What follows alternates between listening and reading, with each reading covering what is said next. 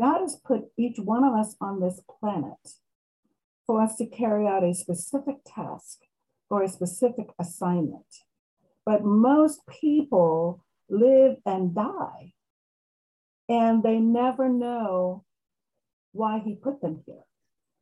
And I think too many people are living and dying. Yeah.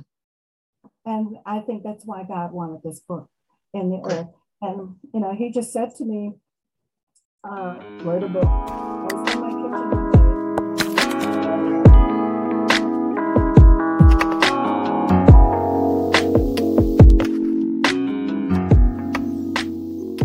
Our purpose in life is the very meaning of our existence, and without knowing this, we often suffer from the ignorance of our own insignificance. We fall prey to the illusion that our lives don't matter, and we have no connection or impact in the world around us.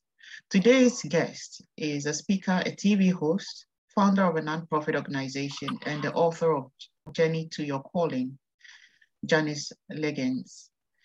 Janice will be sharing with us personal stories of how God helped her overcome some obstacles in life, as well as how she was able to discover her purpose in life. Hello, Janice, and welcome to Podcast with Sheila. Thank you, Sheila. Thank you so much for having me. I'm very much excited to be here. It's a delight to host you on today's episode. Before we set the ball rolling, would you care to share with us your background story, where you come from, stuff like that, just so that our listeners will appreciate our guest for today? Sure. So I am from Maryland, United States. I'm in Maryland. Maryland is pretty much just outside of Washington, D.C. So I'm considered within what they call the Washington metropolitan area, which is just right next to Washington, D.C. I'm one of 9 children, 8 girls and 1 boy. I am girl number 3 from the top. And we've had some real beautiful moments in our family. I think it was an enchanted childhood. My father was the most righteous man I've ever known. My mother was mother to everybody. 9 children wasn't enough. She would, you know, our friends would come and visit and they'd stay for dinner, and it was like she just didn't have enough. But we've had 4 losses in our family. My mother and father and 2 of my sisters have passed. And I write about all 4 of them in the book, because leaving, you know, having someone leave you, especially my baby sister. One of the sisters was my baby sister. And that was hard. But I even wrote a tribute to her. And I call the tribute A Beautiful Passing, because I saw God in her passing. And I thought he handled, and that tribute is in the book as well. And I call it A Beautiful Passing. And I talk about how he was so gracious and merciful and loving in how she passed. You know, gracious because her brother-in-law was in town for Thanksgiving, was going to have Thanksgiving with them. And she died in her sleep. But her husband had been out jogging. And when he got back, her alarm went off, and he was thinking, well, why is she answering her alarm? And he went in to check on her and found her dead. So she was never sick, nothing, she was healthy, but just went to bed. She had been sick. As a matter of fact, she had had 3 heart attacks that year. She died the night before Thanksgiving. Well, Thanksgiving morning is when he discovered her. And now I look at it so differently, because we are spirit. We just live, we're in this natural, we live in this, we need a body only because we're on this planet called Earth, which is a natural planet. So we need a body in order to live in this natural world, but we are spirit. And I think actually the reason why the Lord had me write this book, and he had me write the book, it was not my idea to write a book. I'd never considered writing a book, but I believe the reason he wanted this book in the earth is because God has put each one of us on this planet for us to carry out a specific task or a specific assignment. But most people live and die, and they never know why he put them here. And I think too many people are living and dying. Yeah. And I think that's why God wanted this book in the earth. And, you know, he just said to me, write a book. I was in my kitchen one day, minding my own business. And he just said, write a book. And the title, he gave me the title, but the title just went right past me. And right after he gave me the title, I said, Lord, I have nothing to tell the people. So I asked you to write the book through me. And he did. Ideas just started flowing like water. I mean, every day I had to keep paper with me all day, every day, no matter where I went, because I never knew when the ideas would start or stop. And I'd scribble them down as fast as I could. And I couldn't write whole sentences because if I did, I'd miss the next thing that was coming. Yeah. And I just scribbled words and topics. Yeah. At the end of 3 weeks, it stopped. And so I just started organizing the scribbles into groups. And those groups then I realized were to be my chapters. And those chapters then became my table of contents for the book. And you could still see the little scribbles within each group. So that meant the whole book was outlined from cover to cover before I ever wrote the first sentence. And I didn't plan to do that. That's just the way the Lord led me to do it. And so, and then I said, Lord, how do I write the book? Because I was so busy doing with the nonprofit. And so I was so busy. I said, how do I write the book? And basically I was asking him, how do I fit it in? And he said, arise early at 5. So every morning at 5 o'clock, I would get up and I would grab my laptop. I'd prop myself in the bed and my fingers would just go. I never had, I wrote every day for 6 months, averaging 2 to 3 hours a day. And I never had 1 second of writer's block. And that's how I know the Lord wrote the book. Not only did I never have writer's block for 6 months, but I was learning as I was writing. Yeah, it was my fingers were moving, but it was the Holy Spirit leading me to what to say. And I was learning as I was writing. I did not already know all of that stuff in the book. You know, there's a lot of me and my stories in the book. And so I did know my stories. I didn't know what happened, but there's a lot of things. There's lots of scripture in the book. Every page has scripture. And, but I'm grateful. I think the Lord wanted this book in the earth so that more people would understand how to come into their calling. Right. As you were talking, a lot of questions kept popping in my head, and I really want to ask. I'm going to try to ask all of them. One of them is, how do you know the voice of God? Because usually you hear people say, God spoke to me. Yes. Just like he said, God spoke to me, write a book. Yes. How would you know this is God speaking to me and not me speaking to myself? Yes, and in the beginning, it's always us thinking it's our own thought in the beginning. When you first get saved and you first, so that you first start trying to hear from or talk to the Lord, you always think it's your own self. Yeah.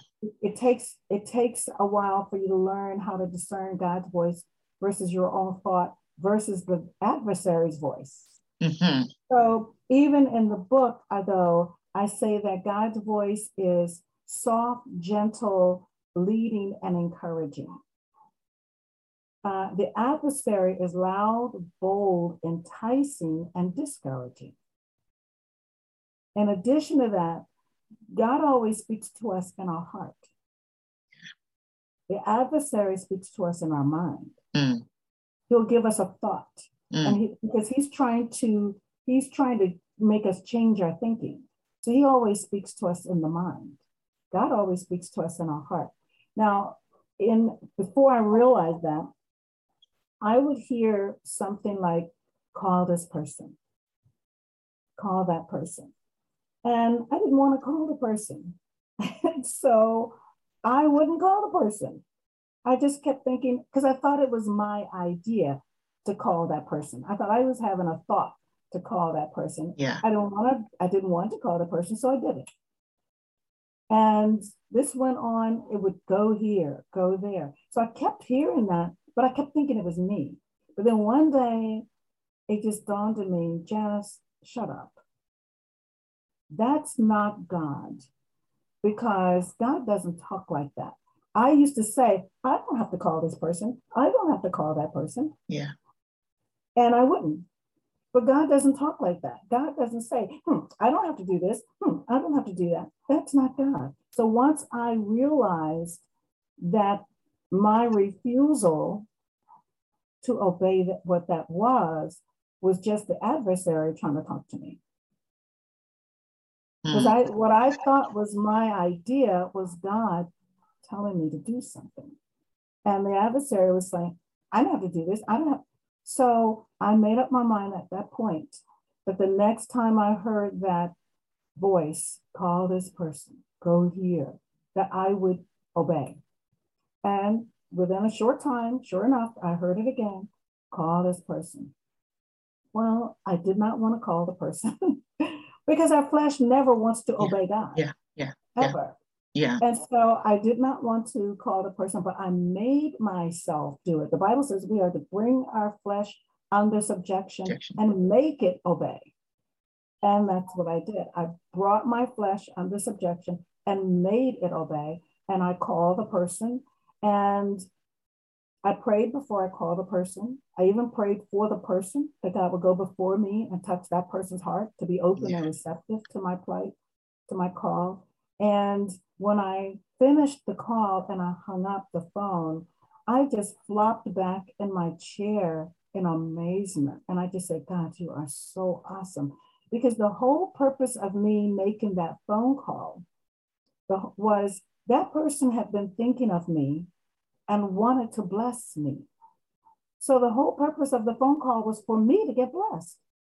Yeah. And I thought, oh, okay. So that's how it works.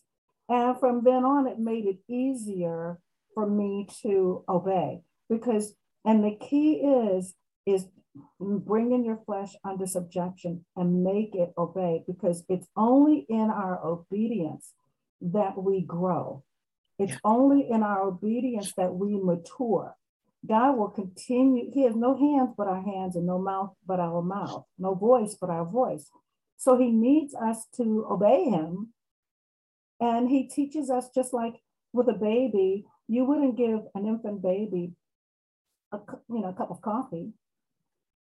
You can't handle that. He has to grow up and mature. So God works with us. He'll tell us to do little things, not big things. In the beginning, it'll always be little things as we begin to train our body to obey. And so I began to make myself obey. And we were saying earlier that we're spirit. Well, we're spirit living in flesh. Well, the word tells us, in this flesh dwelleth no good thing. Yeah. No good thing. So the world we live in makes our flesh seem like this ever important thing. The better looking we are, the more popular we are. The more money you have, the more famous you are. The more that, no, it's not. That's a deception. This whole world is a deception. Yeah. And we have to always remember we are spirit, and feed our spirit as much as we feed our bodies. Okay. We feed our bodies every day. We exercise our bodies. We decorate it, put it, want to make it look good. Yeah. But that's not who we really are. Who we really are is the spirit on the inside. Do we feed that spirit? If you have two lions, and these two lions are in a cage, side by side, one lion gets 20 pounds of steak every day, and he's able to get out of the cage and run around to get exercise. The other lion gets a bowl of just garbage every day, and he's never allowed to exercise. Well, at the end of 30 days, those two lions are going to fight. They have to fight. Who do you think is going to win? The one that is properly fed. The one properly fed and exercised. So our body, if we feed our body and exercise our body every day and ignore our spirit, then our body is going to be stronger than our spirit. Wow. And our body is going to rule. It wants what it wants. Our body has a mind of its own. It wants what it wants, and it wants it now. More alcohol.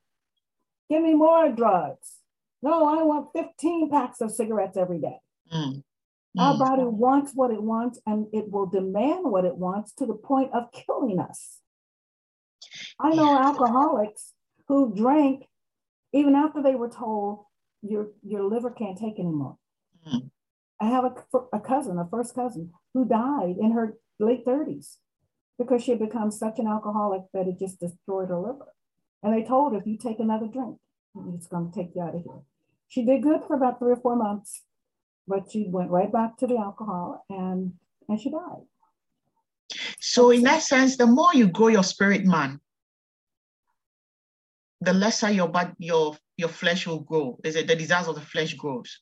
So it's like on the scale, the more you grow your spirit man, then the desires of the flesh diminishes. So then your spirit man gets to control your whole being. Your spirit has to be in control, period. Yeah. God is spirit, and he made us in spirit. We are spirit, and our spirit, if we don't control our body will control us. Yeah. And so how many times have we eaten too many potato chips? Okay, so you can put potato chips or ice cream or drugs or alcohol or sex. Our body wants whatever it wants. Yeah. And it will demand it. And we have to say, no, we don't eat that anymore. Yeah. We don't go there anymore. We don't do that anymore. We don't say that anymore. No. So we have to punish our body, make our body obey. Yeah. Now, one of the ways that I learned to do that, in addition to just from a spiritual perspective, praying, we have to feed our body the word of God, which means pray, praise God for whatever he has done. Thank God for everything that he has done. Ask him questions, because the Bible says we're to pray without ceasing. Yeah. And I used to wonder, how do you pray without ceasing? You have to go to work, you have to go to school, talk to God every day. Every day. Ask him, Lord, what would you have me do about this? How should I handle that? Yeah. How should I handle this other thing? Yeah. Thank you, God, for this. Thank you for that. Thank you for the other thing. Yeah. Praise him, thank him, worship him, praise him every day, and ask him questions. Ask him questions. So that's feeding your spirit. All of that is feeding your spirit. And then denying your flesh. No. And one of the main ways to learn how to deny your flesh is through fasting. Yeah. The Bible talks about the Daniel fast, the 21-day fast. Well, I ended up doing the Daniel fast. 2010 was a very difficult year for me. And I ended up doing the Daniel fast 4 times in that 1 year. Yeah. So the Daniel fast is 21 days, which is basically a month. So it means like 4 months out of the year, I was fasting. But now I've gotten so accustomed to fasting that I changed the way I eat altogether, because I felt so much better when I was fasting. And so I like that. And so I just decided to change my whole approach to eating.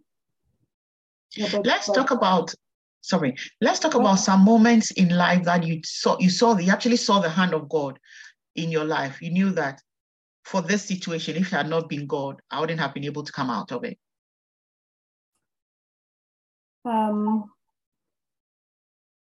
That's a good one. So I know that when I went through, God had me in he had led me to start a business. And when I started the business, it was going well. This is when I was doing the government contracting. And I felt led to, instead of helping other companies get government contracts, I wanted my company to get government contracts. And I'm talking about $15 million contracts, $22 million contracts. Oh. And so I went through the process of getting the certification to get my company certified so I could get those contracts. That was in 2010. Yeah. And right at that point, doors started slamming shut. Everything I've touched just completely collapsed. Well, let me back up 2 years before that. In 2008, the Lord had told me, someone approached me and said, Janice, you should participate in Leadership Maryland. I think you'll like it. And I just said, nah, I didn't even know what Leadership Maryland was at the time. I just said, no, because I was so busy with the business. Yeah. And then the next year, 2009, another business colleague, both of these people have been clients of mine. And so another business colleague, a female, says, Janice, you should do Leadership Maryland. It'll be good for you. And I said, somebody else said that. So I decided to apply.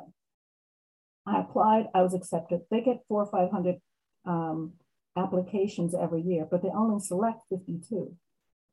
So I was one of the 52 in the class of 2010. The unique thing about that in 2010 is I had, in 2008 and 9, when they were asking me to check out Leadership Maryland, I said no, but at the same time, I was in a spiritual state of discernment like never before. It's almost like I could see beyond the visible. I could tell, I just kept sensing something is wrong. Something is wrong. But when I thought something is wrong, it was related directly to Black men. Something is wrong. And everywhere I went, whether it was at the grocery store or church or in my community, everywhere I went, I just kept thinking something is wrong, but I had no clue what it was. I just knew it was pervasive, but I had no clue what it was. Well, I believe the Lord led me and orchestrated for me to be in that leadership program because I didn't even have to interview. I was accepted because 2 of the board members recommended me. And the first guy who suggested I should try it, and then my company had won 2 awards as top 100 minority business, and the woman who led that also recommended me. She was chairman of the board, but I didn't know that. And so at any rate, in the process of going through that leadership program, I got to go into the first prison. I had never been in a prison. And I didn't know the difference between a jail or a prison or where one was located. And I was very proud of the fact that I didn't know, because that meant that world does not touch my world. And I was proud of the fact that that world didn't touch my world. But pride is blinding. So I was blind as a bat to what was going on right under my nose. And when we took the visit with that group to the prison, they broke the 52 of us up into small groups of 6. So I was being escorted with my other 5 partners, escorted through the prison on an intimate tour. And as we were going through, I would see young men being escorted in or out of the prison. And they were all Black. Everybody we saw who was an inmate was Black. And there were a couple other people who were not Black, but the majority were Black. And as I was walking past these men who were being escorted by me, past us, I spoke to each one of them. I said, hello, because they look like my son. They look like my cousins. They look like my nephews. They look like men in my church. I thought everybody in prison must be a monster. And no, I kept thinking, these guys are not monsters. I had never been to a prison. I didn't know what to expect. And so we had an intimate tour and got to the part where you could see the officer pushing buttons and all of the monitors on the wall, and you could see the guys going in the rooms and out of rooms. And I said, I want to go in. And so the officer says, the captain says, well, number 7 should be empty. So when I went to go in, the other ladies with me, the other 5 said, I want to go. I kind of didn't want them to go with, I didn't try to stop them, But I didn't really want them to go with me because we were not having the same experience. Yeah. You know, they were not Black and I was. Yeah. And everybody I saw behind bars was Black. Yeah. And so we were not having the same experience, but all of us went into the cell, and I asked the gentleman, the officer, to close the door. And he says, "Are you sure, ma'am?" And I said, "Close the door." And when I heard the clink of that cell door closing, my life changed. That moment, in that instant, my life changed. And mind you, I knew that I was supposed to do something about prisons, but I had no clue what. And mind you, I'm still active in the company. As a matter of fact, this leadership program was a year long. So, and it took quite a commitment because we had to pack our bags every month, and we were gone 2.5 days a month with this leadership program. So it was quite a commitment. Yeah. But while in the business side, everything was collapsing around me, all of the doors were slamming shut. Right when I thought the company was at the precipice of just mushrooming, instead, everything is closing and falling. And the thing that kept me going was being in that leadership program. I knew God was working in me at that. The first day we met, everyone, we had to tell everybody in the room something about ourselves that no one knew. Well, some people said, when I was young, I did this. When I was young, I did that. When it came to me, everybody was a first name basis. And so he saw my name on my badge. And he says, "Janice, tell us something about yourself that nobody knows. Nobody in the room knows." And I didn't think about what I was going to say. I have the gift of exhortation. And as an exhorter, you know, you just open your mouth and you expect the Lord to speak.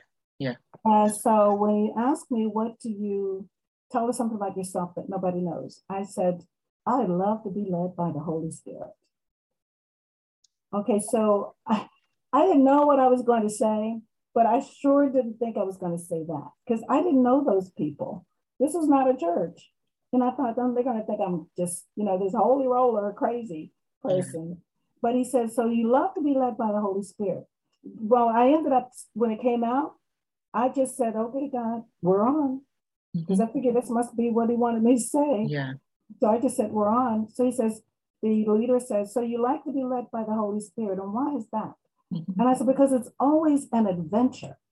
And that's how I look at this experience, this walk with the Lord. It's just an adventure. You never know what he's going to tell you. But the more you walk with him, the more you obey him, the more you realize it's always going to work out on your good, for your good. So whatever it is, the Bible even tells us that the natural mind cannot comprehend the things of God. So what he tells us to do may not make sense. It may not make sense, and most likely it will not make sense to your natural mind. But if God said do it, just do it.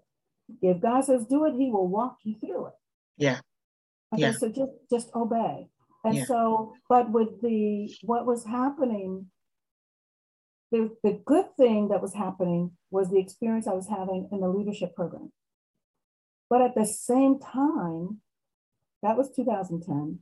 Also in 2010, on the business side, everything was crumbling. That's when I did the Daniel fast 4 times in 1 year. Because I said, "God, I didn't want to be like Peter walking on the water."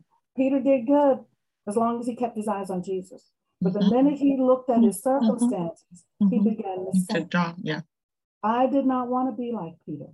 I knew I needed to keep both eyes on the Lord. That's why I did the fast, because I needed to bring my flesh under subjection. Anything I did not, it's not that my flesh wanted something, it's just that my spirit needed to hear from the Lord. I did not understand what was going on. The only thing I know is in the midst of every bad situation, no matter how bad the situation is, there's always something good. There's always something positive. Focus on the good, because that's where God is. And so even though everything was crumbling all around me with my business, I still felt God was working in that leadership program. He was working in me in that leadership program. So I focused on that. And at the end of the year, we had a conversation where we could talk about anything, the 52 of us together. And different ones could ask different questions. And they posted it on the wall as if you were in a conference, and you could pick at 9 o'clock. There are 3 workshops you could pick from. And so mine was like a 9 o'clock workshop, my question. And I had about 15 people in my group who wanted, my question was, how did the prison visit impact you? Because we visited that prison in July, but this was not till October that we're having this discussion. The prison visit would not leave me. I couldn't let it go. So I asked my classmates, how did the prison visit impact you? And that really sparked a discussion where just everybody in the room was either crying or dabbing their eyes or their head was down. It was a riveting experience for everyone. And at the end of that day, that was a Friday, that Sunday, I sat at my computer and I sent an email out to all of my classmates. And I said, anytime you witness an emotional reaction from everyone in the room over one singular topic, you're witnessing the genesis of an assignment, a clarion call to action. Well, I didn't know it then, but it was the genesis of my assignment. It was the genesis of my assignment. And they loved it. My classmates loved it. You know, when I said we're witnessing the genesis of an assignment, a clarion call to action, they started naming it the Clarion Call. So that my nonprofit's name is the Clarion Call. And that's how it got its name. And I knew that those 2 years that God was, that I said I was in a spiritual state of perception. I knew something was wrong, but I didn't know what it was. 2 years before I entered into that leadership program, God was already preparing my heart to become sensitive to the needs of the people in the community as related to prison and mass incarceration. I didn't know when I was in that state of perception for 2008 and 9, I didn't know what it was. I just knew something is wrong. Something is wrong. So at the end of the leadership program, God ended up having me, I sensed that I was to just, my business was falling anyway. And I think God was closing those doors because he was opening this other door. And so I didn't fight it because I tried as hard as I could. I didn't realize it was God closing doors. I was trying as hard as nothing I touched manifest. I had the government waiting on me to get my certification. I had managed the contract for a client for 5 years. And now they wanted me to have it for my own company. Even that, I couldn't, that fell through. So I had to just let it go. I had to just, for my own sanity's sake, I had to just let it go and focus on what God was showing me with this other area called prisons and jails and mass incarceration. Just as in the Bible, he told Abraham to leave all that was familiar and go to this far distant land that I will show you. Well, he did the same thing with me. I had to leave the government contracting arena and all that was familiar to me and go to this far distant land called prisons and jails and mass incarceration and nonprofits. And I knew nothing about any of it. Nothing. And so the next year, 2011, I sat at my home office every day, all day. All I did was research. Because how could I work in an arena that I knew nothing about? And so for a solid year, I did nothing but research. And at the end of that year, I thought, okay, great, I got it. And I put together a PowerPoint presentation and I started going around doing speaking engagements. So I went from not knowing anything about this topic to being a speaker.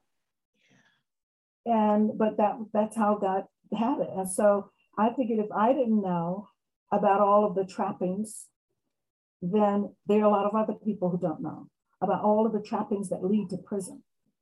And so I started going around telling people. He even told me to do a TV show. And so I have a TV show. It's called the Clarion Call TV show. And so on the Clarion Call TV show, I taught, he told me to do showcase shows and issue shows.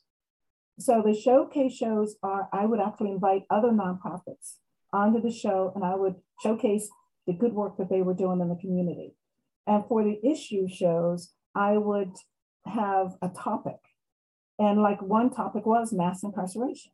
So I had people who, one guy used to be, ran his former police, former head of homicide, and now he was the deputy secretary for operations for the whole State Department of Corrections. He was on the panel. I had several different people on the panel. A former warden was on the panel. And we talked about mass incarceration. And so that's how, that was a God shift. That was God. He was blessing me with the business, but he was already beginning to prepare my heart in 2008 and 2009 when I was going through that state of spiritual perception. He was already preparing my heart to receive what he wanted me to do. So the title of the book is Journey to Your Calling. And the subtitle is The Path to Receive the Desires of Your Heart. Well,